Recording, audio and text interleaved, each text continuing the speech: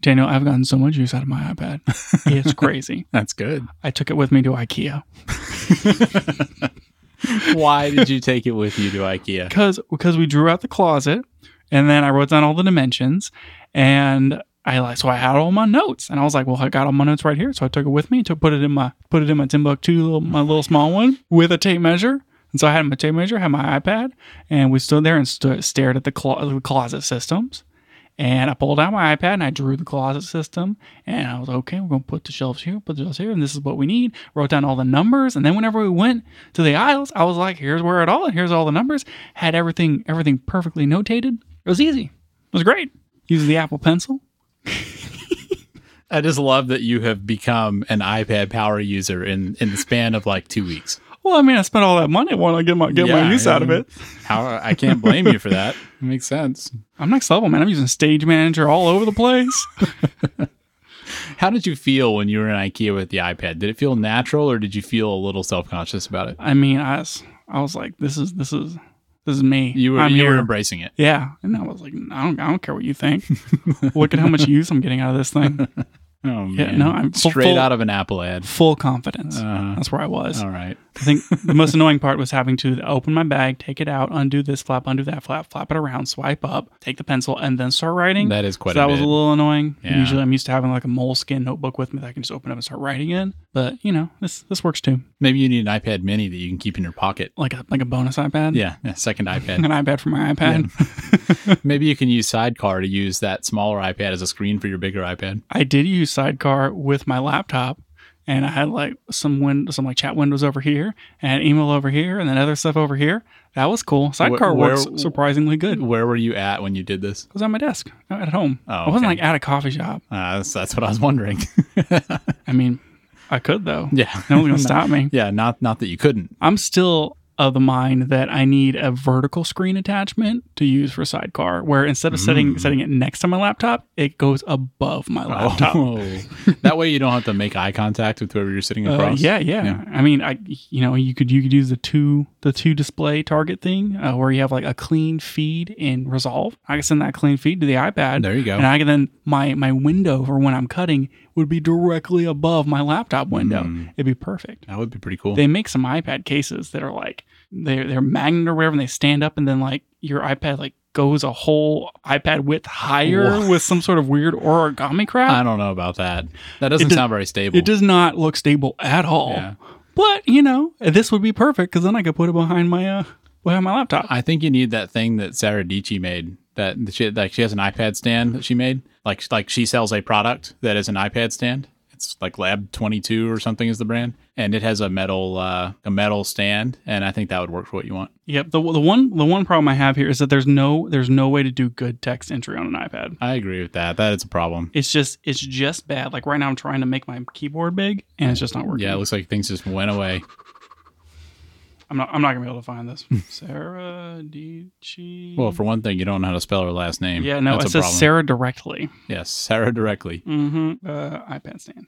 Do you ever have the problem where it thinks that you're in pen mode and you're not in pen mode? No, I don't think so. You have to like turn off your Bluetooth so that it loses the pen. I would have thought if you put the pen on the side of the iPad, it would solve that. Yeah, no, sometimes it doesn't. Sometimes it just gets stuck. It's really, really annoying.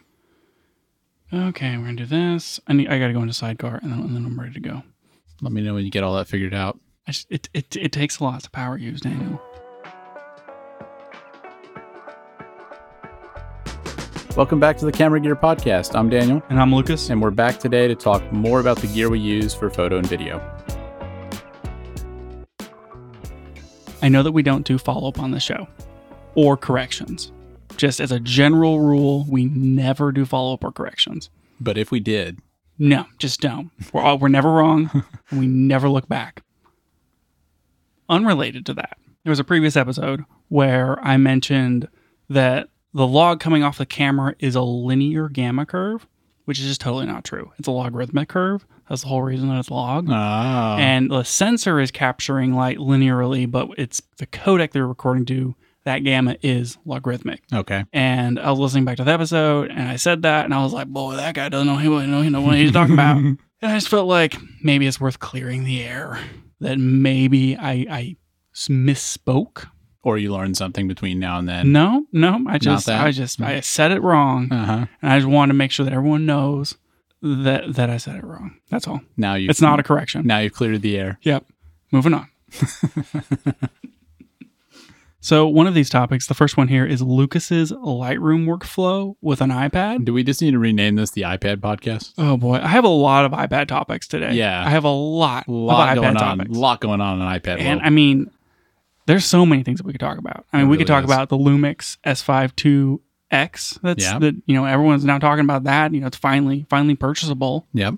We could talk about all this Final Cut Pro stuff. It's pretty big deal. What's that? Where do you want to go from here? What do you want to get into? Well, I think since we've got that Lightroom thing first on the list, let's start with that, and then we'll get into some of the new iPad stuff. Hold on to your britches. This might take the entire show. Yeah. Have we talked about my photo backup workflow? I don't think we have. All right. So we're just going to recap a little bit as far as what does my photo workflow look like. And currently, what it looks like is I use Lightroom, and I have a server at the house. And my thought as far as my photos is there's a master photo library where there is some volume that has all of my photos on it. And like this is the most correct, current, organized version of all of my pictures. And for me, that master photo library lives on my server. And then that server is backed up with Backblaze and all this sort of stuff. I don't want to have to like VPN into my house and that sort of thing in order to access all my photos. I want to be able to like see them everywhere. So I then, use Google Photos to ingest all that stuff so I can access my photos from anywhere. Sure. But the master library is on my computer. Now, when you use Lightroom, you can use Lightroom Classic or you can use Lightroom just straight up. It's not even called CC anymore, I guess. And the normal Lightroom version uses Adobe's cloud stuff and it just starts syncing. Like you ingest photos into it and it copies them to, Adobe's server. It copies, 1,000 pictures, and then it goes, you're out of space. Yep. We only give you 20 gigs of space, and now we're going to tell you you're out of space over and over and over and over and over until you give us more money. I have that same experience. Yeah, so that's just how it works. And like you can tell it to pause syncing, and then you can have it pause syncing indefinitely, but then you have this little like pause thing in the corner. It's super annoying. But the point is, your master photo library, like your prime, this is my photos, is on Adobe server, not on yours. Which you do not like. No, I don't want that. I want to own the main deal, real copy. This is my photo library. And so I use Lightroom Classic, which is a means of managing your photos on local drives. And so what I do is I use Lightroom Classic to manage all my photos, and half of my photos are on my computer and half of them are on an external drive. And whenever I have the external drive plugged in, I can see all of my photos in Lightroom, and I can move them from my computer to my external drive inside Lightroom. Okay. If you have a folder that's like, this is 2011, and it's on your internal drive, and you have a folder that's like, this is 2011 on your external drive, and they have the exact same pictures in them, if you try to import both of those folders, it will only show you one. It'll only import one into Lightroom. And so I learned that, and like I had duplicates on my computer and on the drive at one point in time, and it's like, oh, you aren't really seeing those. And so then it was like, which ones aren't in my photo library? That sounds like a mess. It was just a whole thing. And the reason I'm using Lightroom to manage all this is because I have all these RAWs, and I want to be able to do a bunch of edits in the RAWs, but I don't want to lose my edits. That's a lot of invested time. Is editing in the RAW similar to sugar in the RAW? It's actually exactly the same. So I want to like preserve all the Lightroom stuff, which is why I'm like moving the photos using Lightroom. So as it moves from my computer to this external drive, they're all the same photo, right? And then I'm syncing all that stuff up to the server periodically. And so like, even though the server is like, this is my master library, that's not the one that Lightroom is looking at, but I can bring everything down and then open up Lightroom and it'll see it and just restore those links. And then I'm backing up my Lightroom library to my server as well. Whew. So what if I wanted to edit mobily? I got this whole sweet new iPad situation happening. There's no Lightroom Classic for iPad. Yeah. You just have to use regular Lightroom. How much sleep did you lose before you figured this out? This was like a key part of my purchasing decision. I mean, I feel like this kept you up at night. If I can't solve this, no iPad for Lucas. I don't know if my solution's very good. Still not sure if you solved it. We're figuring it out. So you can generate smart previews with huge scare quotes right here. You can't see it, but I'm like scare quoting like crazy. And smart previews do not count towards your Adobe Cloud space. And so what I do is I have collections, also in scare quotes, which are like glorified photo albums. And I'll like, if I say I shoot up, so I go to like a rodeo. I'm like, here's all my sweet rodeo pics of people riding on horses. That's the name of the collection. Sweet Rodeo Pics. With the year. It'd be like Sweet Rodeo Pics 05. Yeah. You got to be able to narrow it down from all the other Sweet Rodeo Pics. Exactly. I want to be able to reuse that name. Yeah.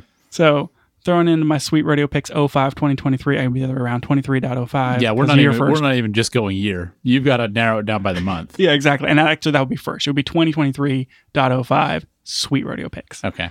So I copied those into this collection, this smart bin collection thing, and then it'll just upload the smart previews. Doesn't count towards my 20 gigs of space. I can then open them up on my iPad. Now, smart previews are pretty good resolution. Like you can zoom in, you can edit them just like you would raw files. It works pretty stinking good. It doesn't count towards your space. And then all of your edits sync between Lightroom Classic and Lightroom Regular on mobile. I mean, this kind of sounds like proxy files with video, right? Like the smart preview is not just a thumbnail. It's like you can actually make edits on that picture and then those apply when you have the original. Exactly. And it is usually it's in like their DNG whatever, but it maintains like the camera profile information. So like if you're used to using Fuji images in Lightroom, you can change your film simulation and it approximates the film simulation. Yeah. It's not exactly the same, but and you can still do that with the smart previews. And it works exactly like you're dealing with RAWs and you get all the latitude of a RAW file. Cool. But it's just smaller. So that's like one workflow is, okay, I've copied them onto my computer. I made an album, toss them into this thing. Now I can go edit them on my iPad. The edits will copy over and there we go. We're in the workflow. So one of the things I want to be able to do is be on a trip and then copy the pictures to my iPad and edit them. Sure. And now how do I sync those edits back to Lightroom Classic? That seems like the critical problem, right? Because that's the main use case. Like you have the iPad on a trip, you want to be able to go through your pictures. What do you do? Okay, so what you do is you load them into Lightroom, you let Lightroom sync the pictures, and then you go into Lightroom Classic, and then it will sync down those photos, and then you can select them all and download them into your library. And once you do that, it will put them on your local drive in the folder that you set up. Because like in the left column of Lightroom Classic, it's like, here's the year, here's the month, or however your folder structure is. You can grab those puppies and say, save them here. And it will download the RAW and the JPEG of those files for the full resolution onto your drive on your computer. After you've done that, you can just delete them out of Adobe's cloud because now you have the main version and it's like syncing the changes. And so my process is like get them all onto the iPad and then they'll eventually sync to Classic. And then my workflow is when I get back to my computer, pull everything down and then clear it off the cloud so I'm not having to deal with multiple versions. Okay. The whole clearing it off the cloud thing was a little annoying because say you have like 20 gigs of storage, you have to delete it and then you have to delete it out of the recently deleted because recently deleted still counts storage limit. Yeah. And so that was really annoying because I was trying to figure out how to clear out like 3 gigs of pictures when I was testing all this. But that's it. That's the workflow. I don't love the fact that I'm not copying from original source to my computer, that I'm copying from original source to my iPad to Adobe server to my computer. Yeah. And then that's going to copy to the server. That's a lot of copies. And I don't know who's running checksums, but you're going to get some serious JPEG compression going on there. Yeah. So I'm a little panicky about that. But what I could do is when I get back to my computer, I've downloaded everything and synced it. I could close Lightroom and then I could swap the files out on the drive with the real files, and then no one would be the wiser. What I was going to say, even before you said that, was that the one thing I don't like about this idea is that it feels like you have a lot of manual steps. Like, if you want to get all these pictures in, it's like you've got to operate this whole process and you have to do it in the right order and you got to get everything right. And I feel like that's concerning. It's not great, but I can't think of another way to do it. Yeah. And this is the way, or whatever. This is the way, as some have said. So that's it. That's my workflow if I want to ingest photos into Lightroom while not around my computer. But the other way is just I'm going to import them on my computer, make a smart collection, and then I'll edit on my iPad later. Yeah. I guess it really the only time you need to do this is if you're on the trip and you want to edit the pictures as you go. Exactly. So that's it. That's the whole workflow. I guess the other option would be I could have put them on my external drive, on my photo drive, which I will have with me, and then they're already in the location, and then I could deal with them on the iPad. But I don't think that if I did that, then I plugged in the computer, it would recognize that those are the same pictures. I haven't tested that out yet. Maybe you should try that. Yeah, maybe I should. Anyway, that is my iPad photo workflow. It is just as complicated as the rest of your photo workflow. But Daniel, everything's backed up. It's all I got all my edits saved. I got it all sorted out. It's perfect. If you say so. I mean, I tell you, like, I'm like, well, obviously, like, I'm doing this wrong. Like, this is not how one is supposed to work with their photos. And so I'm like, what do other people do? And like, you look up people on YouTube, you search the internet, you read Reddit forums, you ask your photography friends. And what I've learned is that every other photographer is just horrifyingly bad at managing their photo files. People just shoot from the hip. They're not backing anything up. Oh my gosh. They're like, I don't know. I guess like I have a drive and then maybe everything's in the cloud and I just, dump my things into this folder. Oh, what? Imagine how low stress that life would be. No, I can't. I would just wake up in a cold sweat in the middle of the night and be like, oh, is that photo backed up? Yeah, I wouldn't know. I'm like, where is it? Yeah, I can't. I don't know. I need to find someone who is as manic about it as I am, and then they can explain to me their workflow. And what I'll find out is that my workflow isn't complicated enough. There's more steps that could be had. Well, if you're listening to this show and that is you, please tweet us at Camera Gear Pod. I mean, we didn't even get into the part that I got to bring in photos from multiple cameras. Like, I'm taking pictures with my phone. How is my phone pictures getting into the Prime library? I mean, sure, they're uploading to like Google Photos, but that's not the Prime library. That's not the main library. How are they getting in the main library? I copy them with OneDrive. Everything uploads to OneDrive and Google Photos. And then from the OneDrive folder, I run an Automator script, and then it moves them into the subsequent folders on my photo folder, sorted by year, by month. And then they're just there. And then whenever I run my photo back up, it will rsync them to the server. And then there we go. Oh yeah, it's just that simple. And then whenever I open up Lightroom, I'm just gonna sync those folders again, and they'll be there. Just that easy. Yep. You only use 3 services and all these scripts to do it. Exactly. Yeah. That's what the problem is, Daniel. So the point is, I've been using the iPad to edit photos. And it works pretty good. And do you like the actual editing experience? I mean, that's the whole reason I'm jumping through all these hoops. Yeah, you do. Yeah, I borrowed an iPad to try this out before I bought one. Mm-hmm. And I was like, wow, editing this on the iPad is kind of good. Because you can just like get as close to your face as you want with that screen. Yeah, 2 inches away. Really get in there and just like pinch and zoom. And then like to move all the dials with your fingers. It's pretty good. And the screen's good. Mm-hmm. The screen's good. It looks good. I mean, I enjoyed it. It feels more tactile. Mm-hmm. Like you just reach over and you just pinch the zoom, and like crop with your finger. I don't know. I like it. I like editing on the iPad. It's kind of hard to describe. Like if you think about just pure technical ability, it's not like doing it with a touchscreen is necessarily any better than using like a mouse. Like people are really fast with mouse and keyboard, but it just feels different. That's kind of been my experience this whole time since I got my new iPad, which was like first iPad in 10 years or whatever. Is I am slower with the iPad to do everything. Yeah. It's like I can do things on the computer, somewhere between 50%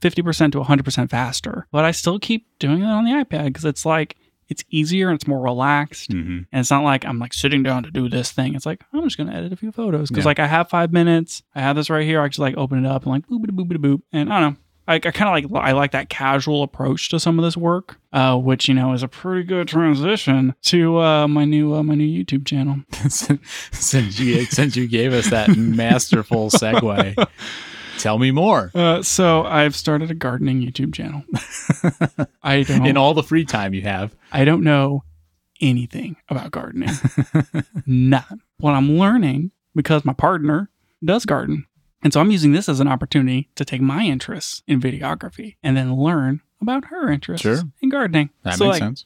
That's great. And also, I want to edit video on my iPad. And so I'm like, I'm doing these vlogs and I'm editing them 100% on my M2 iPad Pro. Real simple. I'm not like, all right, I'm going to become a, hot new stuff garden channel on the YouTubes. I'm really mostly just doing this. Like, it's something that I enjoy doing. I don't really want people to go out and find this channel, which is why I'm not going to like link it or anything. I haven't even told you the name of my channel. I haven't seen any of the videos. Yep. So maybe you will one day. Who knows? I don't know. So I'm like, one shot, doing the quick thing. I'll film for 6 minutes and I'll cut it together and it'll be like a 3 to 5 minute vlog. Easy. And honestly, it's like, it's a garden thing. And so I can just go outside at golden hour and like position my face between the camera and the sun and get like gorgeous backlighting. And like I got the Cinebloom on there and I'm like, Easy.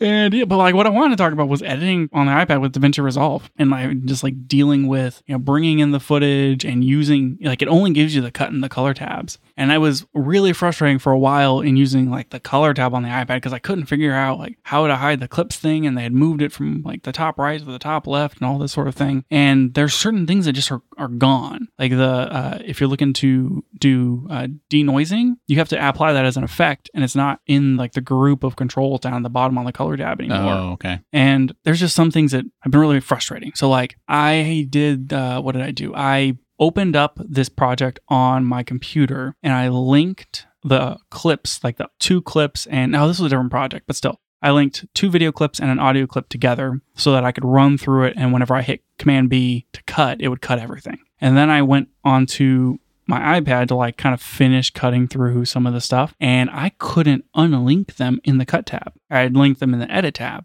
And so there's no way to undo it because it's not a function of cut. Yeah. And so it's like, oh, I'm stuck. I have to either like get out my keyboard and like do the trick to like bring the edit tab into view and then undo this thing, or like open up on my computer. So that was kind of frustrating. That feels like a very specific version of a general problem with the Resolve iPad version, which is that like not having the edit tab makes it really challenging to edit a project between the computer and the iPad, because at least on the stuff we've done, if you're doing something like multicam, it feels like the way you do that on the edit tab is different than the way you do it on the cut tab.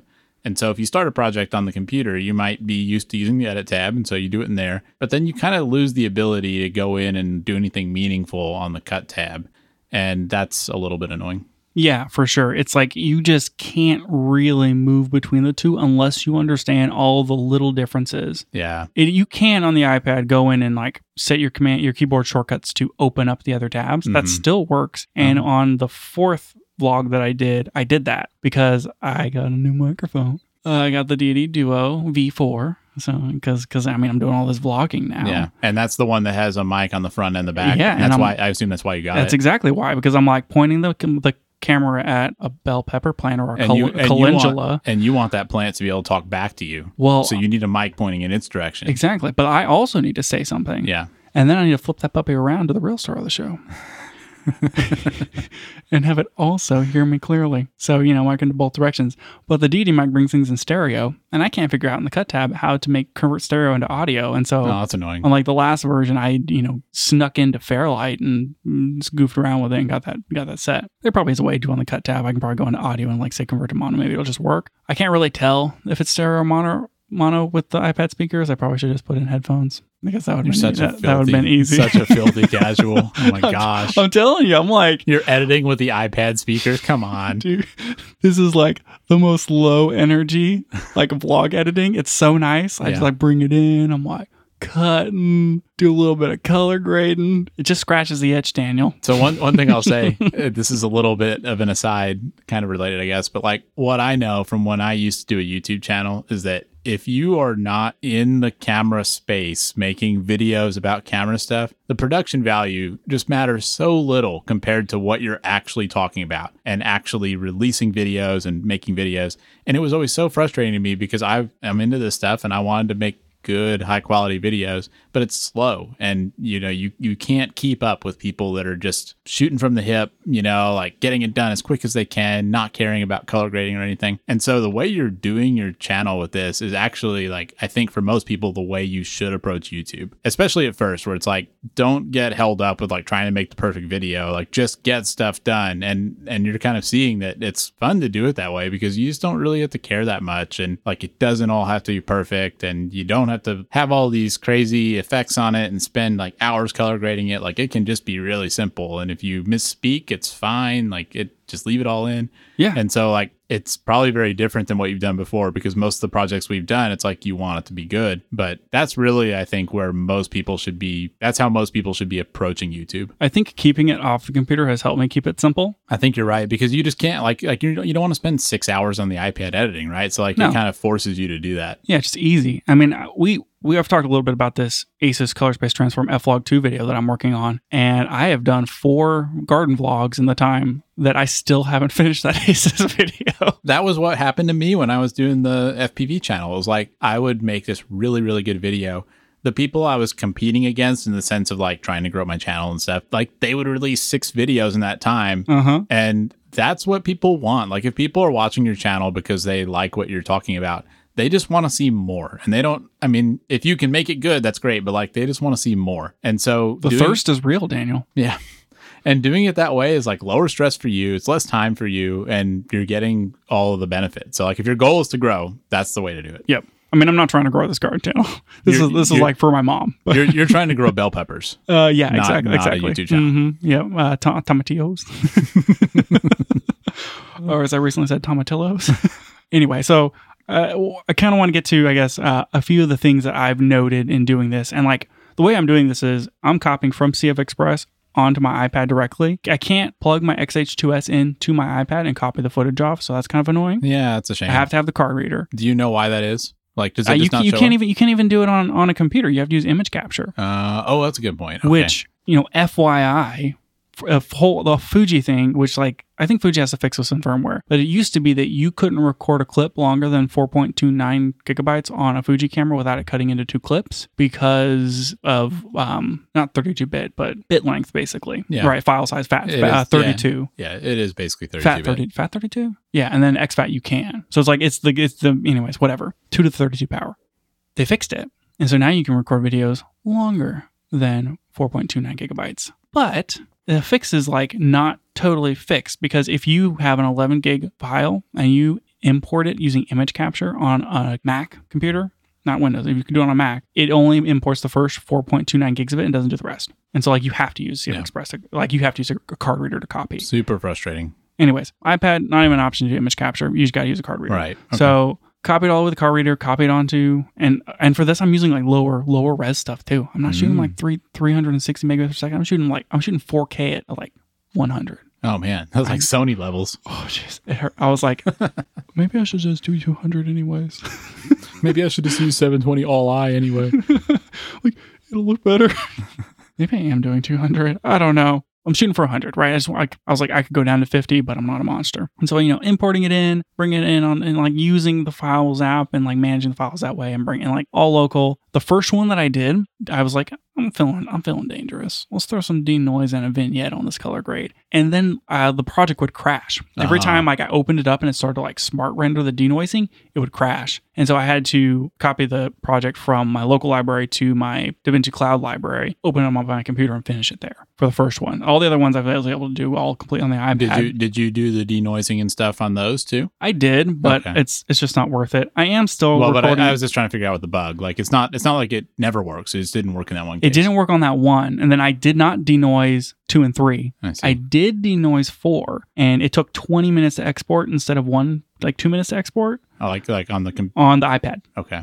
On the M2 iPad Pro. So it's like, it's not really worth denoising for these little things. F-Log 2 is pretty noisy, honestly. It's like, I shouldn't be shooting these in F-Log 2. I should shoot them at like 1 or Eterna. Yeah, you should be shooting these in Eterna, but man, I want all that dynamic range. If you're shooting at golden hour though, I can see why you would do that because you really want the dynamic range. Yep. And like, I'm kind of getting more experience like working with those Fuji files and that sort of thing. And it's like, if I'm gonna be like burning through vlogs and like practicing color grading quickly and that sort of stuff, like let's work in F-Log 2. That's true. And plus, one of the 2 tabs you get is that color tab, so you got to make use of it, right? That's what I'm saying. Yeah. So anyways, point is, there seems to be some sort of bug, and I don't know what triggered it for one, not the other, where denoise started crashing it. But like I could move it to the cloud and I could copy the files. Anyways, you had a way around it. So like you can fix it on a computer if you start running into that problem. But like watch out, some of the effects that are available to you on the iPad may not, like because of RAM or file size, and that might be the difference. Is the first one I had bigger files because I usually shoot 4K in larger file size, and so I dropped the file size for 2 through 4. Mm-hmm. Probably had to do with file size and like RAM swap and that sort of stuff. Yeah. Anyways, so watch out for that. And I mean, in all fairness to them, I think the iPad version is actually still classified as a beta. Yeah, I guess so. And so like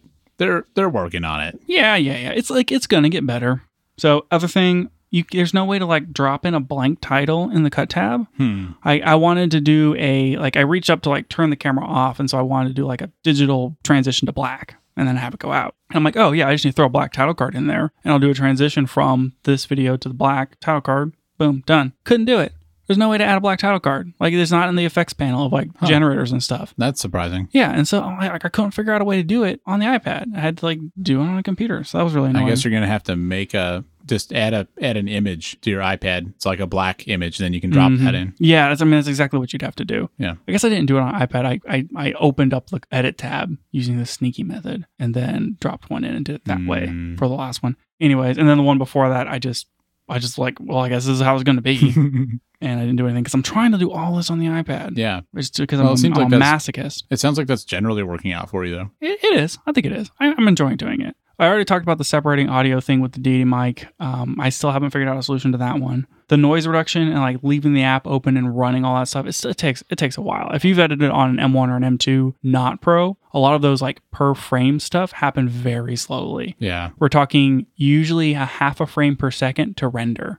And so think about like, okay, if this is 24 frames per second, it's going to take 48 seconds for every second of video. Yeah, that's really slow. Yeah, so like it's real, like even with the M2, doing any sort of like denoising or any like per frame stuff of like sharpening, stuff like that is going to take forever to render out. One thing that I'm interested in is I know with Resolve on the computer for a long time have had support for doing like a server type thing where you can have a render server that's separate from your editing computer. And I wonder if they currently or if they plan to support that with the iPad where like you could do all your editing on the iPad, but then like without you having to like sync a project or go to the other machine and do it, if like you could have your laptop on the network and then just like click a button and have it render on there instead of rendering on your iPad. That would be amazing. Yeah. I would love that. They should look into it because they already support that on the computer. I mean, I've thought about like building a PC and stacking with GPUs just to do rendering. Yeah. And so like if that's supported on the iPad, then that would solve that problem. And if it's not today, then maybe that's coming. Yeah, that would be really cool. That kind of brings me to the export thing of you don't get access to that like launch export tab. You have to just basically you share from the cut page. I remember that. It seemed very iOS-like, but I was kind of disappointed at how few settings there were. There's no settings. You can do like H.265 or H.264, and that's it. And like you don't get a pick, and you don't get to like render out multiple versions, and like the export tab in Resolve is so good, and like you have so much leeway and options and frame.io, and or you can straight send it to YouTube. Anyways, it's great. And with the iPad version, it's like share. I don't know. It's overly simplified. I mean, that's the case for all of it, though. I mean, like they don't have the Fairlight tab, they don't have the edit tab. Like it's clearly a very simple version of Resolve. But it's like it's all there. The edit tab is there and works. If you use the keyboard shortcut to open up the edit tab on your iPad, you can like it totally works. And that's what I did for the last one. It's like I opened it up and did a full export, no problems. I think they just haven't tested it sufficiently. Like that's probably why it's not enabled. Yeah, I mean, I think that a lot of it is they don't have all the touch support stuff there. I mean, you have the pen with the hover and like, but it's still like a mouse type interface, and they haven't finished kind of massaging it. I think that's encouraging though. The fact that you can get to those things and that they mostly work, like that tells me that they are going to make it work eventually. Oh yeah, and like I'm super pumped about the full feature version of this that will eventually exist for iPad because that's going to be incredible. Yeah. Okay. One more thing, and that is there's no light box on the iPad version. And so like what I've gotten really used to the color grading workflow of grab all these clips, put them in a group, and then I edit for the group. Doing it in Lightbox is really easy because like you go to the top right corner of the color tab, you hit Lightbox, and then you get this grid view of all your clips, and you can be like that one, that one, that one, that one, that one, that one, that one. Right click, add to group, and it's really, really quick. On the iPad, I think you have to like do it per clip in like the clip view in the color tab, and it's just not as functional. And so it's kind of frustrating to see that piece gone, and there's not really a way to bring it back. Yeah, that's a shame. At least that I could tell. Okay, that's it. That's editing on the iPad in DaVinci Resolve. It's been a wild ride. Sounds like you've learned a lot. I mean, and it looks like a challenger approaches. Indeed, a challenger does approach. Tell me about it, We're Daniel. really making this the iPad show today, aren't we? It's a lot. It's a lot. It really is. So this actually happened this morning as we record this, and it was a complete surprise to everybody, I think. So, for a long time, we've talked about how it'd be great if Final Cut Pro was on the iPad. And it didn't make sense that it wasn't because Apple makes Final Cut Pro. They've had it on Mac for a long time. They make iMovie for the iPad, but they don't make Final Cut Pro. And then Resolve beat them to the punch last fall by releasing Resolve for the iPad. And so It's like, where's Final Cut Pro? Why is it not on the iPad? And that changed this morning because they announced Final Cut Pro for the iPad. I was shocked by this because to me, it feels like Apple doesn't even care about Final Cut Pro anymore. I don't know. I mean, that's not really true. And they do update it. And I just, maybe it's been 6 months since I've really messed with it. But I mean, it feels like they've lagged so much behind the industry with how fast Resolve is moving forward. I was honestly surprised that this came out. Yeah. I was like, is this ever going to happen? I'm like looking up rumors and stuff. And it seemed like this was more of a late 2024 thing. Suddenly it's like May 23rd, I think is when it's coming out. Yeah. Like, it's very soon. It's free with your current purchase, right?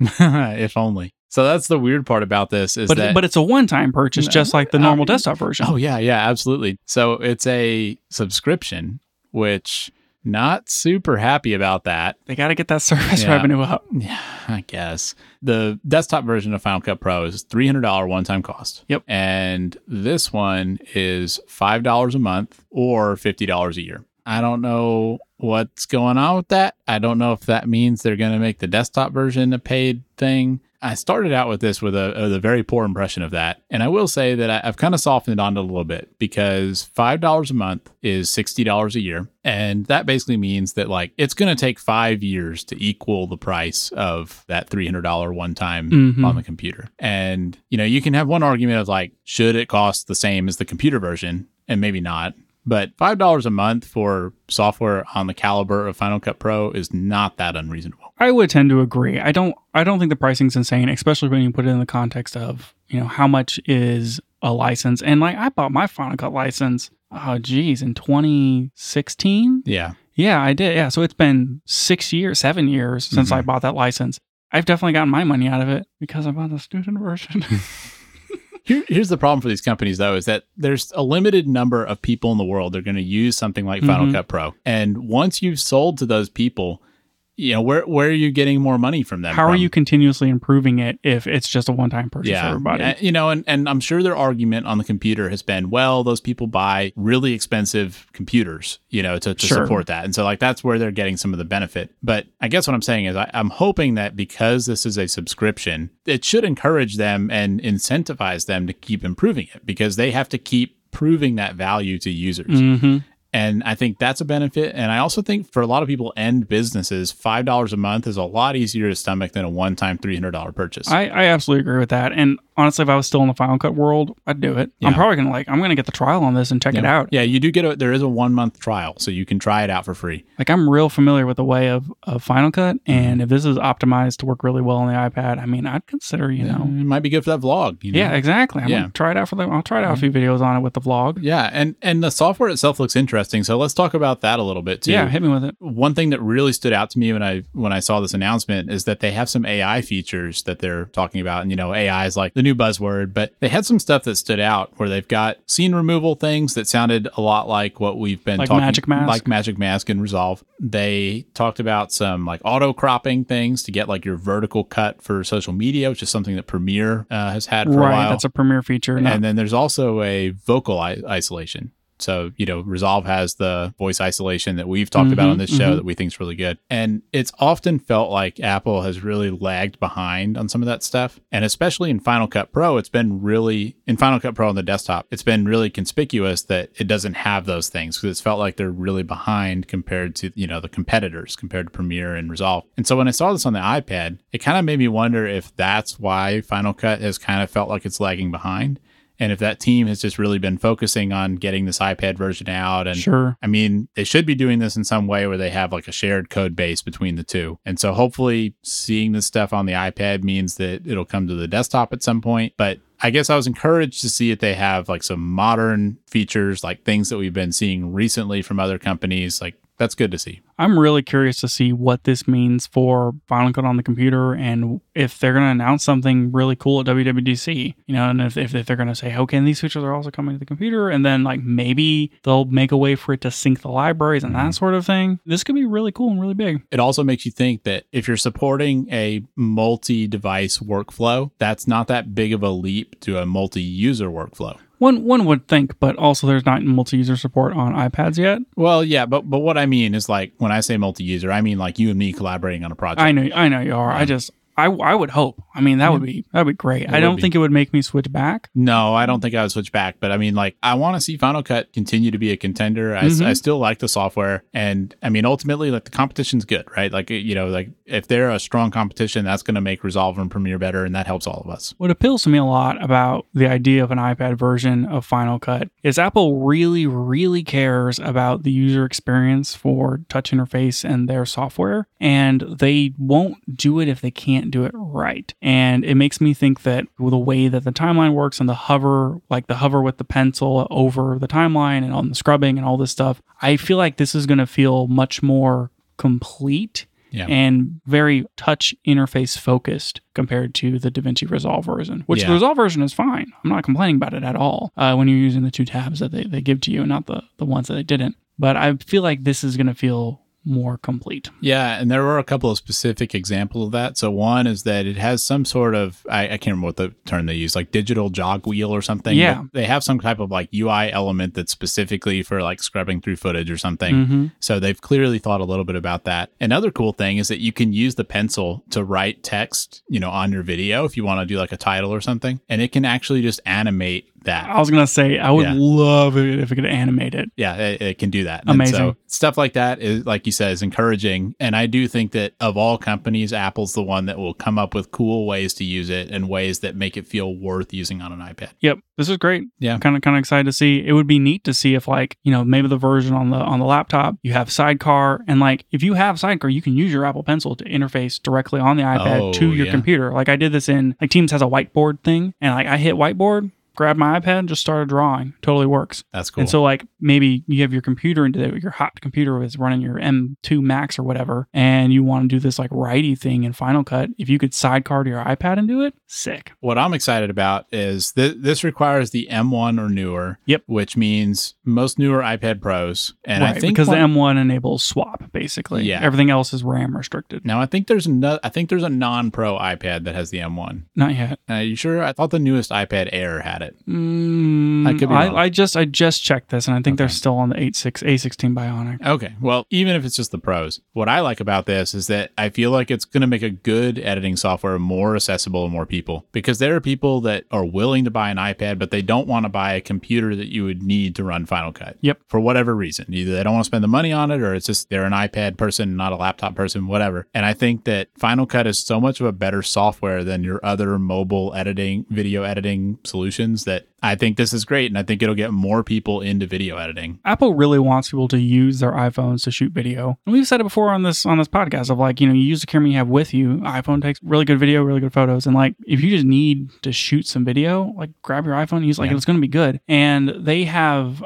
the way that, like, the iPhone shoots HDR is kind of like goofy. And they've added, like, you know, cinematic mode and all this sort of stuff. And you have the option with I think it's the 13 Pro and newer. If you shoot in cinematic mode, you can adjust the fake depth of field garbage in Final Cut and like deal with those files in that way. Yep. And so now it's like, well, I have the iPad here, and maybe I shot an HDR on the iPad, or I shot it with my iPhone, and then like easily bringing it in. It just makes all that more accessible to people who want to be able to mess with the stuff that they're shooting on their iPhone without having to, like, you know, okay, I have my computer and I paid $300 for the software and blah, blah, blah. Well, now it's just right there. It's $5 a month. Yeah. They're doing the edits for their stuff they shot on their iPhone. Yeah, I think it's great. Did you catch the Pro camera thing? No. So one of the features they mentioned that I was not excited about until I saw somebody comment on a specific part of it, they call it like Pro camera or something, but basically you can use the camera on your iPad to film stuff and then pull it into Final Cut. Sure. Which the iPad Pros do have pretty good cameras. They've got all the LiDAR stuff and all that. I still don't think I can bring myself to hold an iPad up and film anything. No. Like, imagine you out at your garden with your iPad filming. Like, I don't know if you can do it. Nope. I won't even shoot an F-Log 1. Yeah.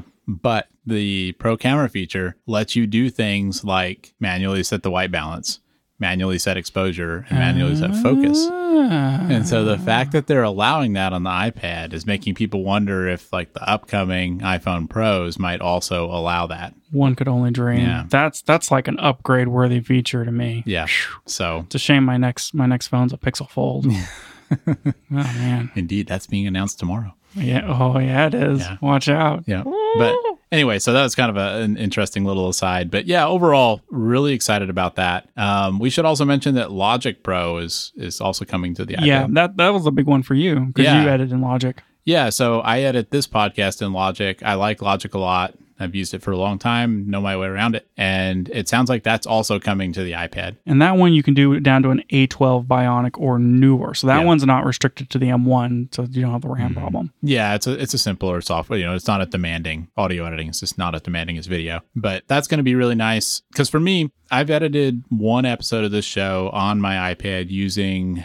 Man, what was that software called? We'll have to put it in the show notes. I can't remember what I used to do it, but I bought a program for like $30 that works pretty well, and I edited a show on the iPad. The problem I ran into with that is that I've got a Logic project set up that I use to do this that already has all the plugins and stuff set the way I want, and so I have everything, all kind of configured the way I like it, and so it was like I had to pull in our audio files and run them through those plugins and export it, and then put that on the iPad and edit on the iPad, which if I have to do that, that's fine. But the problem is that, these are two completely separate programs. And so once I start editing a project and start cutting the audio up, I can't really switch back and forth between them. I can't switch those project files. And so it was like I had to commit to whether I was going to edit the whole thing on the computer or the whole thing on the iPad. And like we were saying earlier, I still feel like I'm faster on the computer than I am on the iPad for most tasks. That doesn't mean I don't sometimes want to use the iPad to do those things, just because it's more casual, but I'm faster on the computer. And so I didn't want to commit to editing an entire podcast episode on the iPad because that's just going to be a real drag if like I've got computer time, I'm sitting at my computer, but can't edit the podcast there because I started it on the iPad. It's just annoying. What I found is like with any of these like pro workflow things where you're making a video, you're doing something in Logic, you're working on something in Photoshop, it seems rare that you want to do the entire thing on an iPad. I agree. It's like you want to be able to kind of start and stop, and like maybe you've had a long day and you just kind of want to like chip away at something, or you want to work on this one little component on your iPad, but then you want to do the rest on the computer, or you want to finish it on the computer. I feel like having support for both computer and iPad and like being able to easily go back and forth is a critical part of any of these pro workflows. Absolutely. I mean, look at my photo workflow. It's just smooth and easy to go back and forth. Yeah, just like your photo workflow. Exactly. The hoops that I will jump through just to be able to like do it on both. Yeah, but also on the library. It's very important to me. So all that to say, having specifically Logic on the iPad is really exciting to me because I'll be able to do that where I can start editing something on the computer, switch it to the iPad, switch it back to the computer. That's going to be great. Yeah, I think it's going to be fantastic. Yeah. And the pricing on Logic is the same as Final Cut Pro. It's $5 a month or $50 a year. I will probably be paying the $5 a month. Do you think that they're going to roll this into Apple One? And maybe like bump it by $5, and now you can get your terabyte of iCloud storage to sync your project files for Final Cut and Logic and all this stuff. I could see it making sense. Maybe they'll call it Apple One Plus, but then that would get really confusing to phone people. Yeah, that would. Yep. Apple made a One Plus, but I don't know. I kind of think not, just because I think they still want to draw that pro line, sure. Like and Apple One is like a consumer focused thing. So I could see that maybe offering some sort of bundle deal where you could get both of these softwares for $8 a month or something. But we'll see, I guess.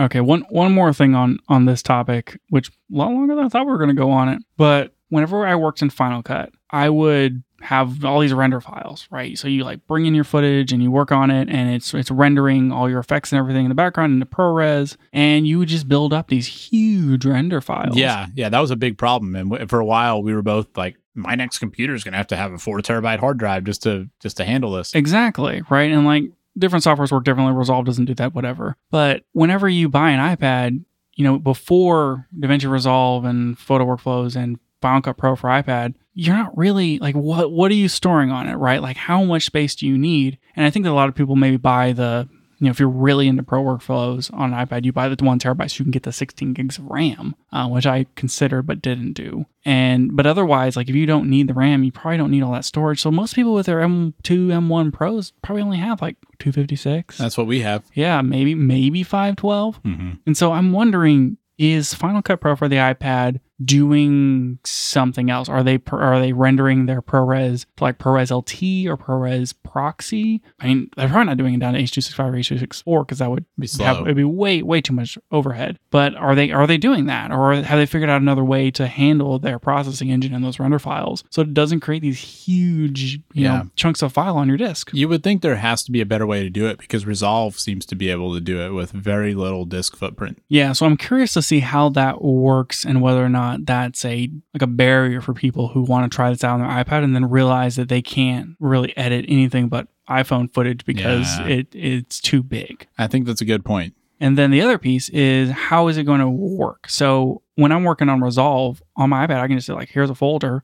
This is where the files are for my project, and it's just in a file location on my iPad, and I can like copy them out and whatever. And it works. And with Final Cut, like you can say, work on these files in their location or bring them into the library, and then you have the your library package on on Mac OS, and you can like show package contents and like find your footage in the original footage folder inside the thing. It's just like a bundle. But are they going to force you into a bundle and like keep all of your footage in the Final Cut app on the iPad where you can't find it / get to it in the Files app? And if so, like then you have to export this bundle to bring into Final Cut on your computer, open up on the computer. So I'm curious how all this is going to work, because those render files exist inside that bundle, and then plus the footage.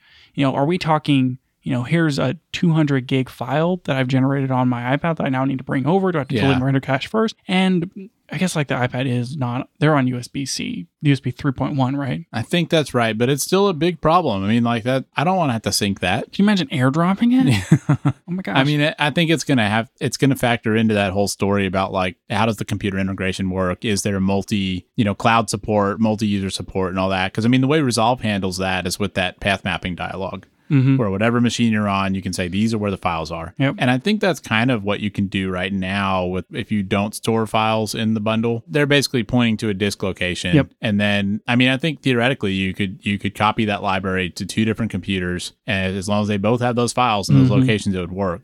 And so I wouldn't assume that it has to be like everything's in a bundle. I could imagine them supporting that external file thing. And then, you just have one copy of your files on your iPad, one copy on your computer. We'll just have to see how it works. But it kind of lends to, we haven't seen a lot of movement on Final Cut. And then like all of a sudden here's this iPad version. It's like, maybe that's what they've been working all this time. It's like, here's the iPad version. But then like maybe we made our render engine better so that like we're not having to render everything into 422, only the little bits that we need. And so that's reducing the file sizes. And then that way we can sync all this stuff. And like maybe there's just like this huge back-end improvement that they did.